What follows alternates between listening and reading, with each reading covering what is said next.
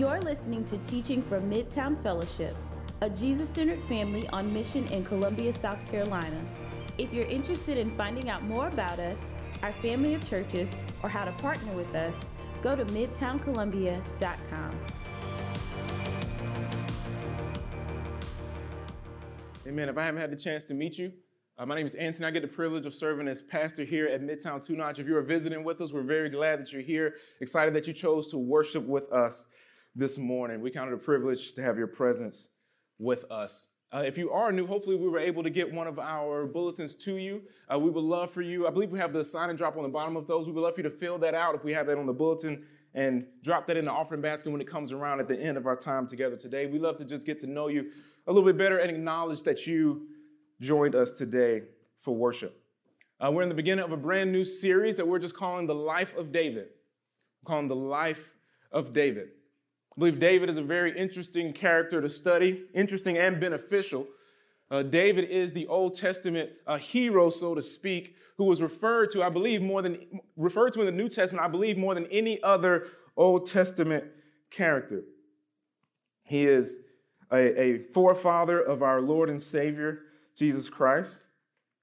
He's a man of great highs and great lows as well. One of the things that we'll definitely see about his life is that even though he had many successes and victories, he had many failures and weaknesses as well. David is someone that you can relate to no matter where you find yourself, no matter your status in life. David in his life, he experienced a lower status as he grew up as a shepherd boy, overlooked by his father and his brothers, and he knows what it is to be of high status as well, as he was crowned as king over God's people.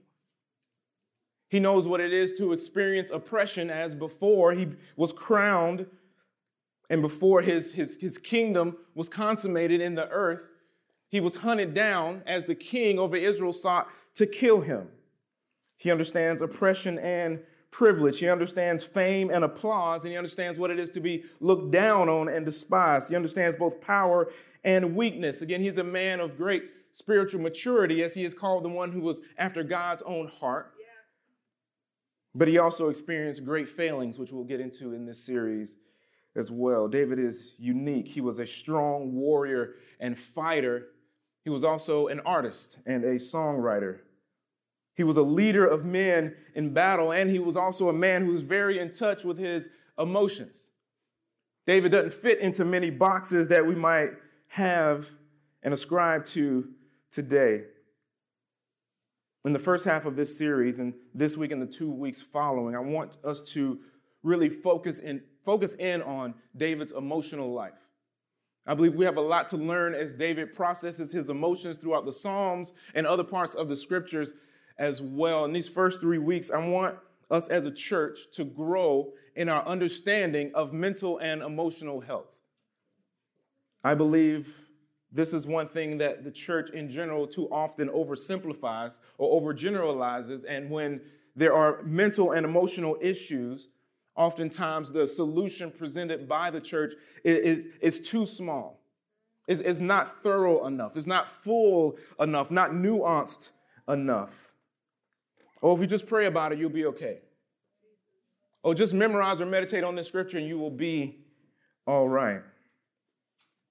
For this reason, on October 10th, that is, I believe, Thursday of this week, we're having our mental health seminar. I believe you got a flyer of that. Amen. Amen. We have Dr. McGee. She'll be coming and helping us out and giving us a bit of a talk on mental health. How do we view and think about our own mental health and maybe mental illness, and what do we do? And also, what do we do when our loved ones are dealing with mental issues and mental health and emotional health issues as well? Please come, bring your mom and them, bring everybody. I think it's going to be, 6:30 on there? I believe 6:30 this Thursday. We'd love for you to join us for that. So speaking of being mentally and emotionally whole and prospering, one of the things that we have to do effectively in order to take care of ourselves mentally and emotionally is allow ourselves to experience life as it actually is, not as we pretend it to be. It is very easy for us oftentimes to live in denial of different realities in our life. It's very easy for us to pretend, maybe to suppress or press down in us different feelings that we have, or just not allow ourselves to experience life as it actually is. I think generally when people talk about this, we're talking about the negative feelings, the sadness, the grief that we experience on an ongoing basis. Oftentimes, we don't want to actually deal with those things, so we press them down and ignore them and live in denial of them as if they aren't there. David doesn't do that, as we'll see in the Psalms in this series. But there's also another category for the times that we live as if we're in denial of the reality of our lives. I believe oftentimes we also live as if all of the blessings that God gives us also are not true.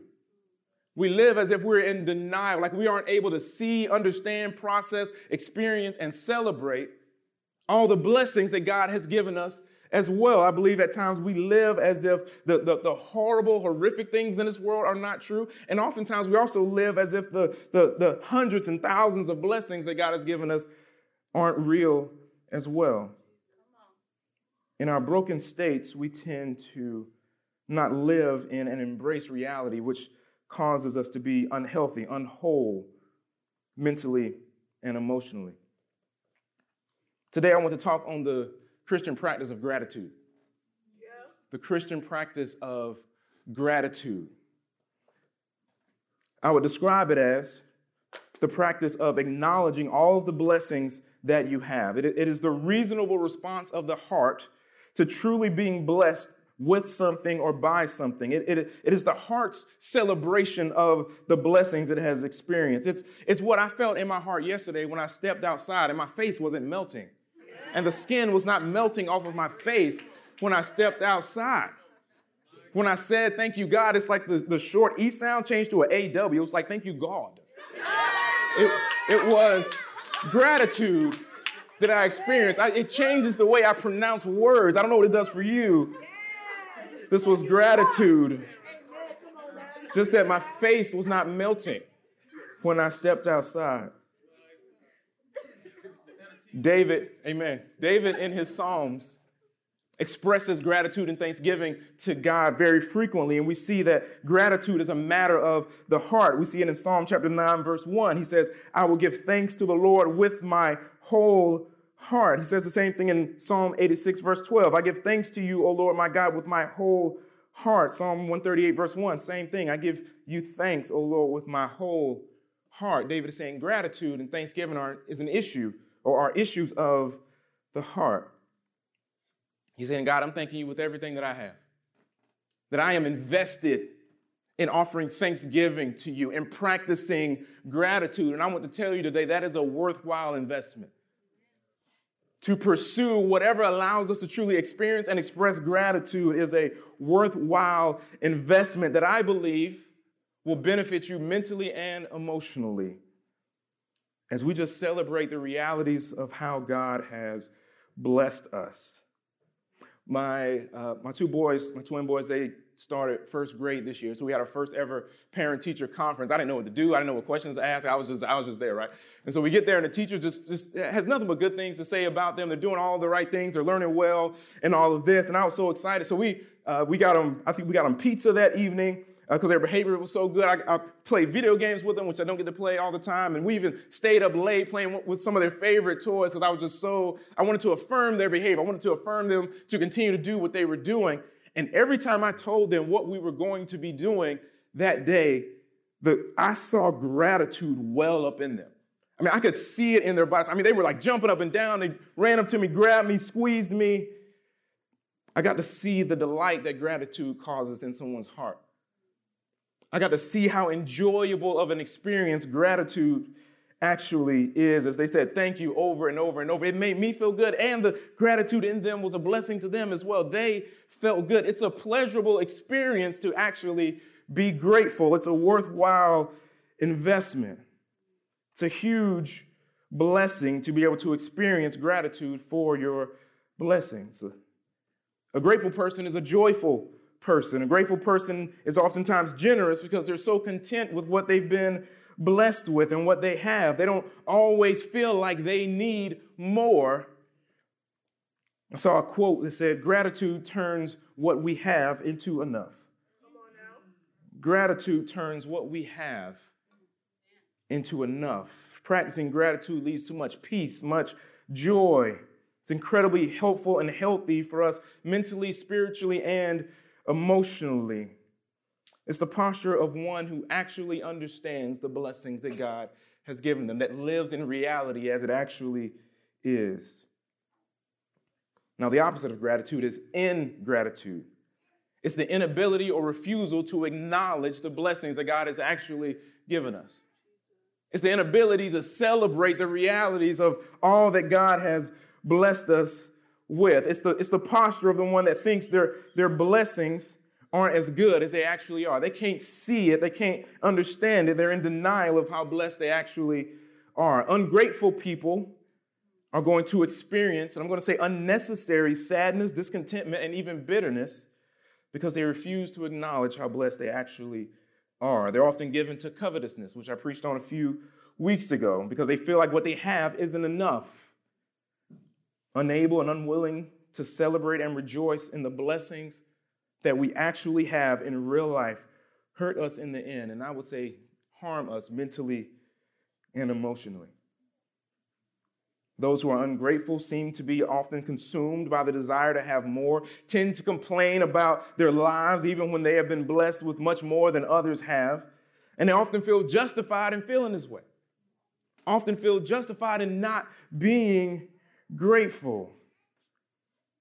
And they are often the source of their own discontentment. And I can tell you that if you aren't grateful for the blessings past and present, what makes you think you will be grateful for blessings that you achieve in the future, or that you receive in the future, I should say? If you can't be grateful for what you have now, oftentimes the thing that you're hoping for, that you think will make you grateful, you won't find the gratitude in your heart that you think will be there, because gratitude is often cultivated. It's not something that we just find or stumble on when our circumstances change. At least sustained gratitude, that is. Sure, you might get the thing that you've been wanting, and we've all been there before, and a week later, you're not even grateful for it anymore. You don't even care about it the same way you used to. It's not that you were practicing consistent gratitude. You just like new things. You just like having something different, something fresh, something that seems exciting. You haven't actually practiced gratitude towards the Lord for what he has done or who he is. You just like new stuff. I want you to think about Adam and Eve for a second. They should have been extremely grateful for what all God had blessed them with. In the scriptures, you'll see that the Garden of Eden was placed in between the Tigris and the Euphrates River. My geography experts in here will know that that's one of the most fertile parts of the earth, called the Fertile Crescent. Well, God had provided for their needs. They had so much food for them to eat. They had good work and purpose in life, but yet they allowed themselves to be deceived by the enemy that caused them to believe that all that wasn't enough, that they actually needed more, that the blessings that God had given them actually was not enough for them. God was holding back. They needed more. They became ungrateful. They weren't practicing gratitude, and as is often the case when we don't practice gratitude, they became blind to what they actually had, to the point where it was not enough to just celebrate what God had given them. They needed more. Satan schemed to convince them that the physical provision and the spiritual provision and oversight that God had provided for them was not enough for them. They became ungrateful. I don't want that to happen to us. I don't want that to be the story of us individually, of our church. So I want us to walk through some of the Psalms of David as he is expressing gratitude. We're just going to make some observations about gratitude together, and then I want to encourage us in how we might practice and pursue sustained gratitude. First psalm I want to read, I already mentioned it, Psalm chapter 9, verse 1. I will give thanks to the Lord. This is David writing. I will give thanks to the Lord with my whole heart. I will recount all your wonderful deeds. When we look at David in the Psalms, it seems that gratitude and praise are inseparable. My first observation about gratitude is that gratitude walks hand in hand with praise, specifically praising God. Gratitude walks hand in hand with praise. I actually was trying to find a psalm of David where all he was doing was just thanking God without finding the word praise in there, and I couldn't find it.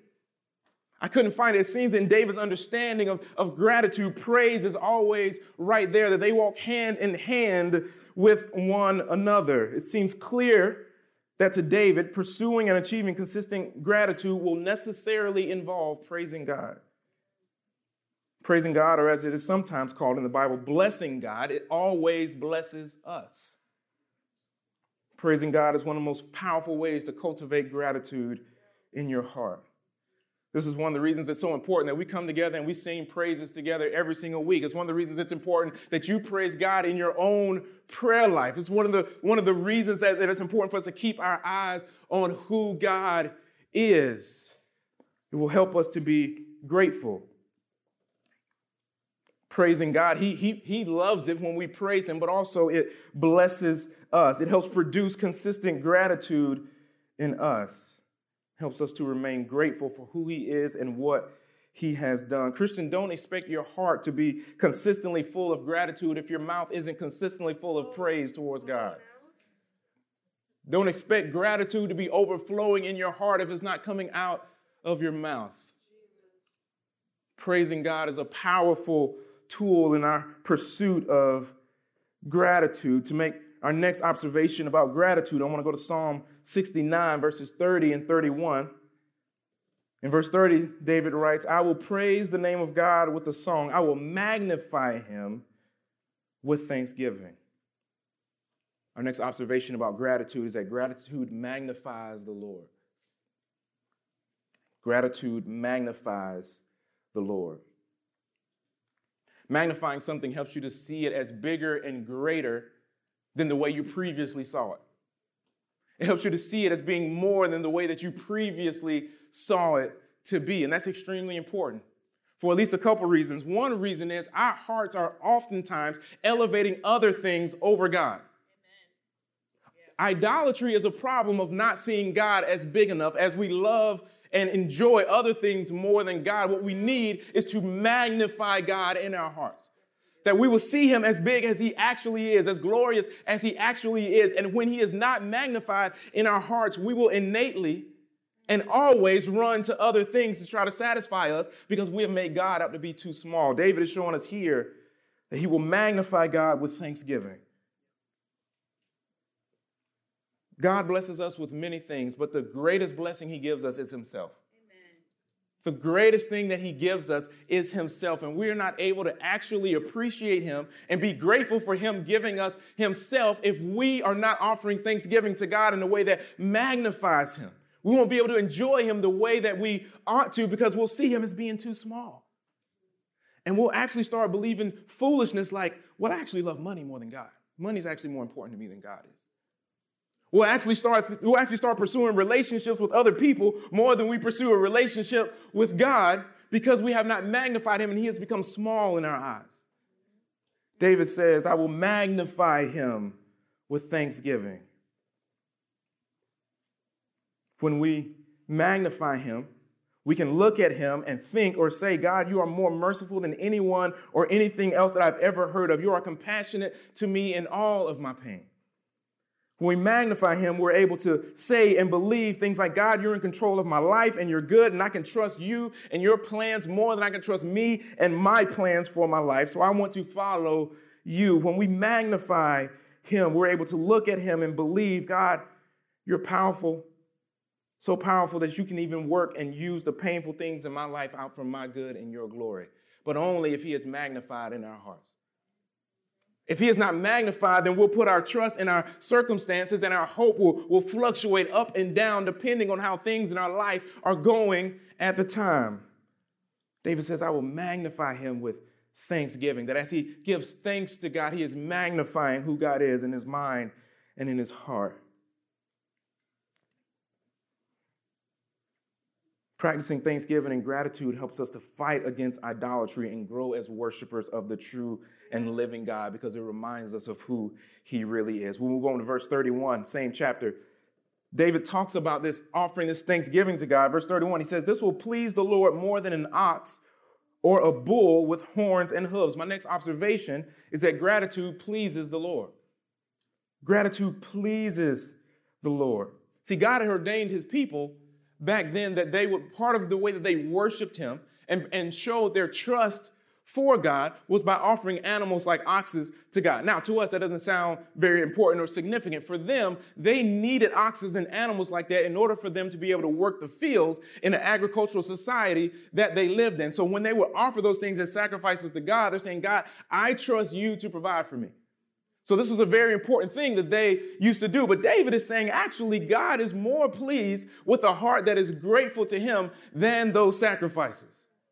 He prefers that our hearts will just truly overflow with gratitude to him. And that the time that I was telling you about with my sons, when they were extremely grateful for the things that I was giving them, because of my love for them, I love to see their hearts full of gratitude.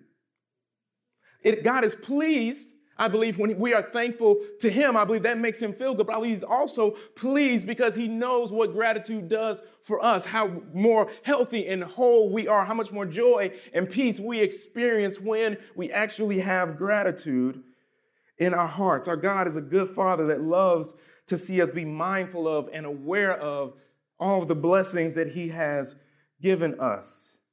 He is pleased when we are grateful to him. For our next observation, we'll look at Psalm 108, verses 3 through 4. He says, I will give thanks to you, O Lord, among the peoples. I will sing praises to you among the nations, for your steadfast love is great above the heavens. Your faithfulness reaches to the clouds. Our next observation is gratitude spreads God's fame. Gratitude spreads God's fame. He's saying that because of God's vast love and faithfulness, he's going to give thanks and praise God. And when he says among the nations, he's talking about among those who do not know who God is. He's not just talking about around the people of God in Israel. He says, I'm going to praise you and give thanks to you among the nations, he says. He's saying that by praising and thanking God, he's going to testify to those who do not know him how good God actually is. Listen, if you have a problem sharing the love of Christ with those that do not know him, I would argue that you have a gratitude problem. I would argue that you have a problem of ingratitude because I believe the things that you are most grateful for, those who know you, they probably know about it. They probably heard about it before because that's what happens when we're grateful. It overflows through our words, through our speech, because it's such a matter of the heart. It's so much easier to share Christ with those around us when we're consistently walking in real, legitimate, consistent gratitude towards him. It arms us as missionaries. It equips us to actually portray and communicate who he is to those who do not know him. So much easier to consistently share Christ when we are consistently grateful towards him. I want to read a verse or a couple of verses that I've read before and then pull another observation out of it. Psalm 69, verse 30 through 31. I'll read it again. I will praise the name of God with a song. I will magnify him with thanksgiving. This will please the Lord more than an ox or a bull with horns and hooves. Now, to fully understand what is actually going on and the weight of those verses, we got to go back to the beginning of the chapter. So now I want to read Psalm 69, verses 1 through 4. Same chapter. Listen to what David is saying. Save me, O God, for the waters have come up to my neck. Right? Metaphorically speaking, he's saying that he is drowning. He says, I sink in deep mire where there is no foothold. I have come into deep waters and the flood sweeps over me. He's saying, God, I'm drowning here in this circumstance, in this situation that I am currently in. Verse 3, I am weary with my crying out. My throat is parched. He says, God, you ever just been tired of crying? That's where David is right now as he writes this.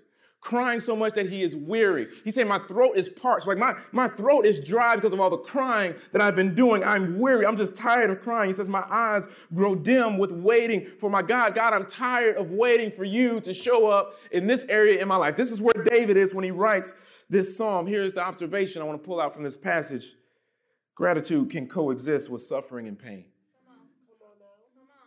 Gratitude can coexist with suffering and pain.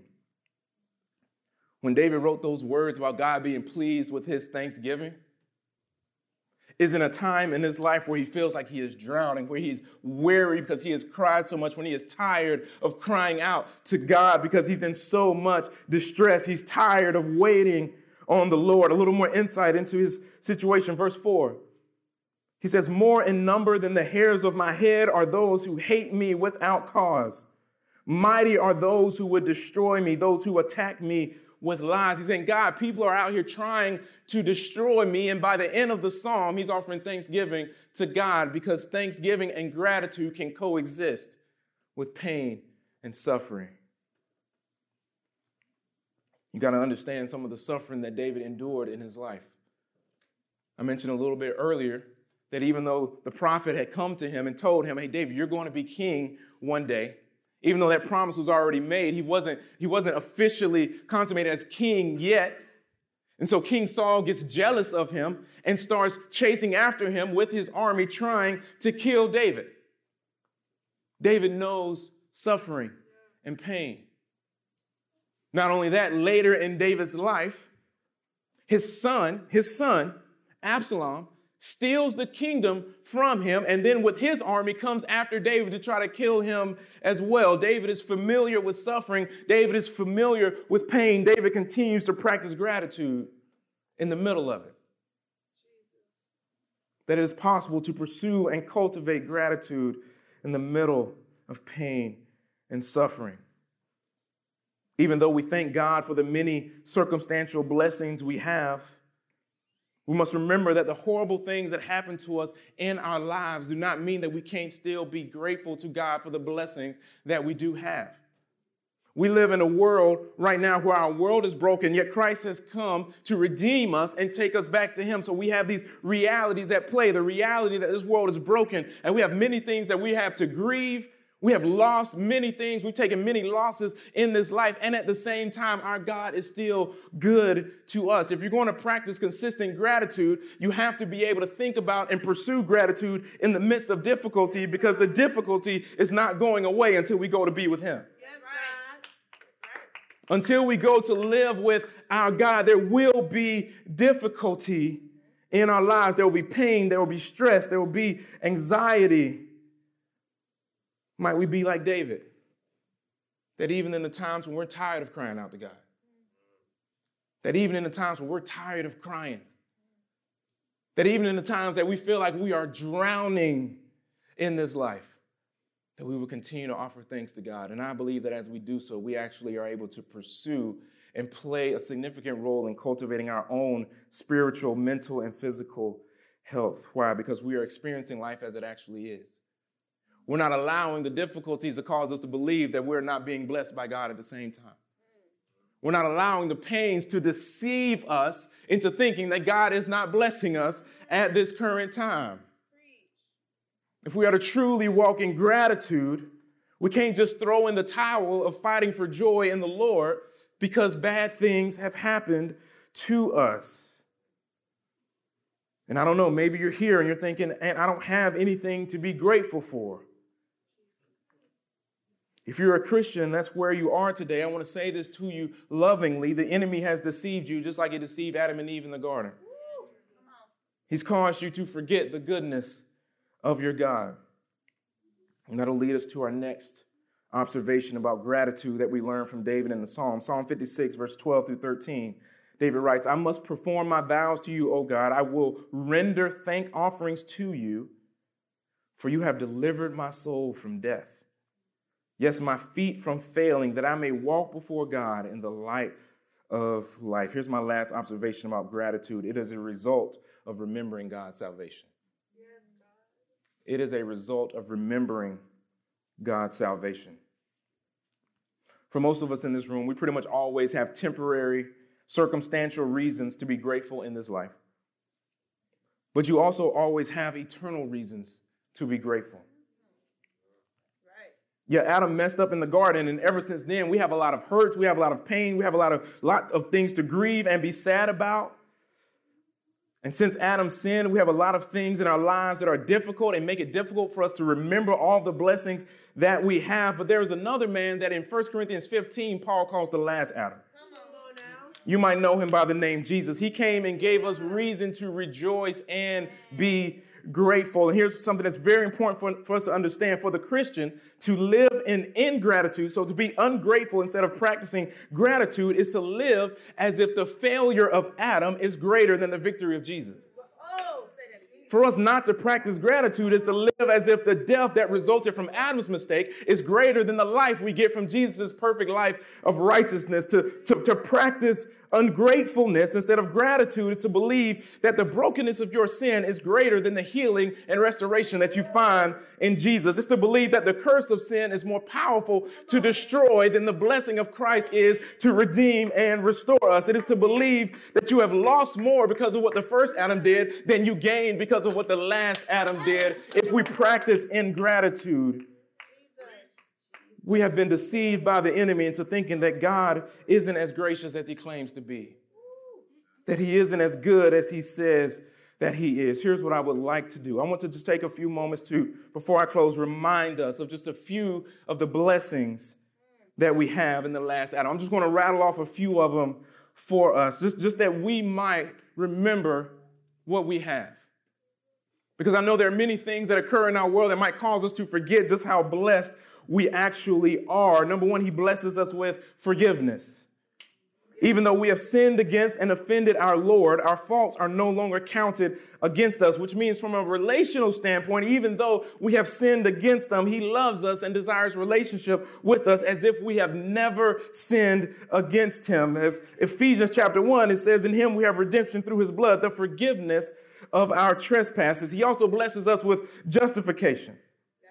Where forgiveness is from a relational sense, God doesn't hold anything against us. Justification is from a legal sense, that even though he's the king and the judge and we sinned against him, he came and died in our place so that we are seen as not guilty when we stand before a holy and just God. Romans says, for all have sinned and fall short of the glory of God and are justified by his grace as a gift. But not only does he justify us, but he also gives us reconciliation at the same time. Not only are we forgiven and are we justified, but we're reconciled to him, that we were lost. We were lost. We did not know him. We did not want him. We weren't looking for him. And he reconciled us to him that we might know him. Romans 5 says, for if while we were enemies, we were reconciled to God by the death of his son, much more now that we are reconciled, shall we be saved by his life. That nothing ever can separate us from God today or for eternity. He also blesses us with sanctification. I got a few seminary words for you today. He also blesses us with sanctification. Jesus says that all who practice sin are enslaved to sin in John chapter 8. He follows it up 2 verses later and says, but if the Son sets you free, you will be free indeed. That sin comes in and it enslaves us, it controls us, it puts us in its bondage. But if we have been set free by the death of Christ, the resurrection of Christ, and the fact that he has sent his Holy Spirit to indwell us, then we can walk in the freedom that he has created us to experience. But it's not just sanctification. He also blesses us, another seminary term, expiation. Psalms 103 says, as far as the east is from the west, so far does he remove our transgressions from us. For 2 Corinthians 5 says, for our sake he made him who knew no sin to become sin, that we might become the righteousness of God. Expiation is the fact that God has lifted our guilt off of us, that he has lifted our shame off of us and put it onto himself. But it's not just expiation. There's another side to that coin. We call it imputation. Then not only does he take our sin and our guilt away from us, but he takes his perfect righteousness, the very righteousness of God, and he puts it on us, that we stand before our God looking as righteous as God looks in his eyes. But it's not just imputation. It's also a thing we call propitiation. Propitiation is when someone pays the necessary price to make everything right when there's an offense or a debt. Propitiation is saying that Jesus Christ, he came, and you've been here before. When someone has hurt you, when someone has harmed you, there's something that is wrong. Something has to be done. There needs to be a conversation. Something has to take place. It's not cheap forgiveness that he offers us, but instead he comes in and suffers and dies and is condemned in our place to satisfy the punishment for our sin. But he doesn't just die for our sin, but he also adopts us into his family. He doesn't just handle the problem of our sin. If he would have done that, that would have been enough. But he doesn't just do that. But he says, no. After I clean you up, I want you in my family now. I want you to be my son now. I want you to be my daughter now. I want you to be with me. I don't want you to just be a servant. I want you in the family, in the house with me. God the Father sent his son to die that we all might become sons and daughters of God. He also gives us what we call regeneration. Ephesians chapter 2 says, even when we were dead in our trespasses, he made us alive together in Christ. The problem with sin is not just that we were guilty. It's not just that we have been separated from God, but the Bible says that we were spiritually dead. And regeneration is the fact that, as Jesus said in John chapter 3, we have been born again, that we are no longer slaves to sin. But the way Romans chapter 6 talks about it, he says we actually used to be dead to God, but now we're actually dead to sin and alive to God because we have been regenerated and given new life in him. But he doesn't just stop there. Not only does he give us regeneration, he gives us what I'm going to call recreation. As in 2 Corinthians 5, he says, therefore, if anyone is in Christ, he is a new creation. The old has passed, and behold, the new has come. In Romans 6, he says, just as Christ was raised from the dead by the glory of God, we too might walk in newness of life. We've been born again, but it's not just that we've been born again. We've been made into something different in this new life. That we weren't just born again as the exact same as we were when we were spiritually dead, but we have been made new in him. And that's extremely important. Partially because of my next point that I want to put before us, that we might remain grateful, and that is what we call glorification. In Philippians chapter 3, it says, but our citizenship is in heaven, and we eagerly await a Savior from there, the Lord Jesus Christ, who by the power that enables him to subject all things under himself will transform our lowly bodies into his glorious body. So not just have we been born again, and not just have we been made new, but we're going to go on to glory to be with him, where even these bodies that break down, these bodies that ache, these bodies that have imbalances and pains and illness will be glorified and will be like his body. And there's one more thing that I want to point out. It's not just glorification, but it's also restoration. If you're familiar with Revelation chapter 21, you'll see that when Jesus comes back, there's going to be a new heaven and a new earth. That there's going to be a new creation where he restores all things. But we saw also in 2 Corinthians that we become a new creation. So God is at work reversing the curse, making all things right, making this new creation, and he's already made you new if you are in him. He's already started this process of this new creation that he is making because sin distorted the first creation that he had. So he comes in and he saves you, and now when we see what happens at the very end is that he is going to make everything new, that he is going to restore everything, that every bit of pain and suffering and grief that you've suffered will be nothing more than a distant memory, that all the sickness, the heartache, the disappointment, the hospital visits, the loneliness, the insecurity, the anxiety, the depression, the injustice, all the sadness are all taken away because he is going to restore everything to the way that it was before the first Adam sinned against him. Christian, you have so much to be grateful for. It is a denial of reality for the Christian to be blessed in this way and still not be grateful. It's a denial of the truth. It's living a lie. We are harming ourselves if we do not practice consistent gratitude because we have so much to be eternally grateful for no matter what happens in this life. Yes.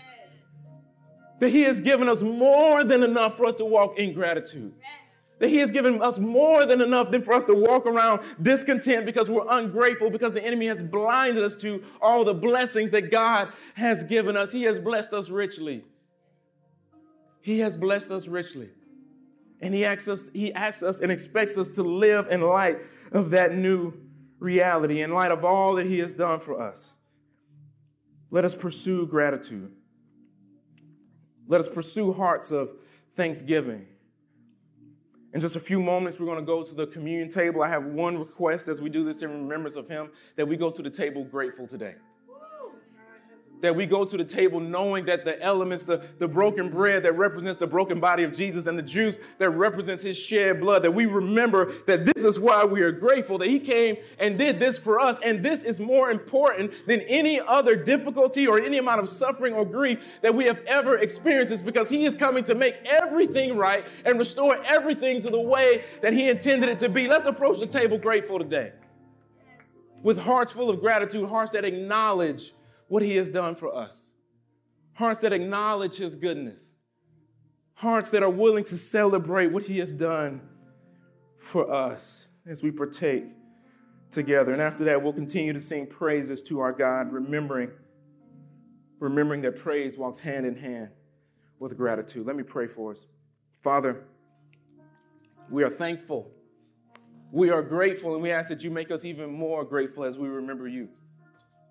That through the power of your Holy Spirit, you would not just birth, but continue to cultivate and continue to grow our gratitude towards you. Father, would you keep this time of communion together just from being a thing that we do that becomes just a tradition that doesn't have any meaning? Will you help us to approach the table grateful today?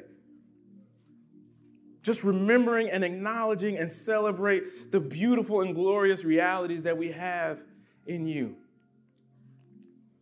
Father, would you rid us of the lies that we believe that lead us to discontentment that comes from not being grateful to you for all the blessings that you have given us. We thank you for the greatest blessing, which is yourself, that we're able to have because you came and gave your life for us. It's in Christ's name I pray. Amen.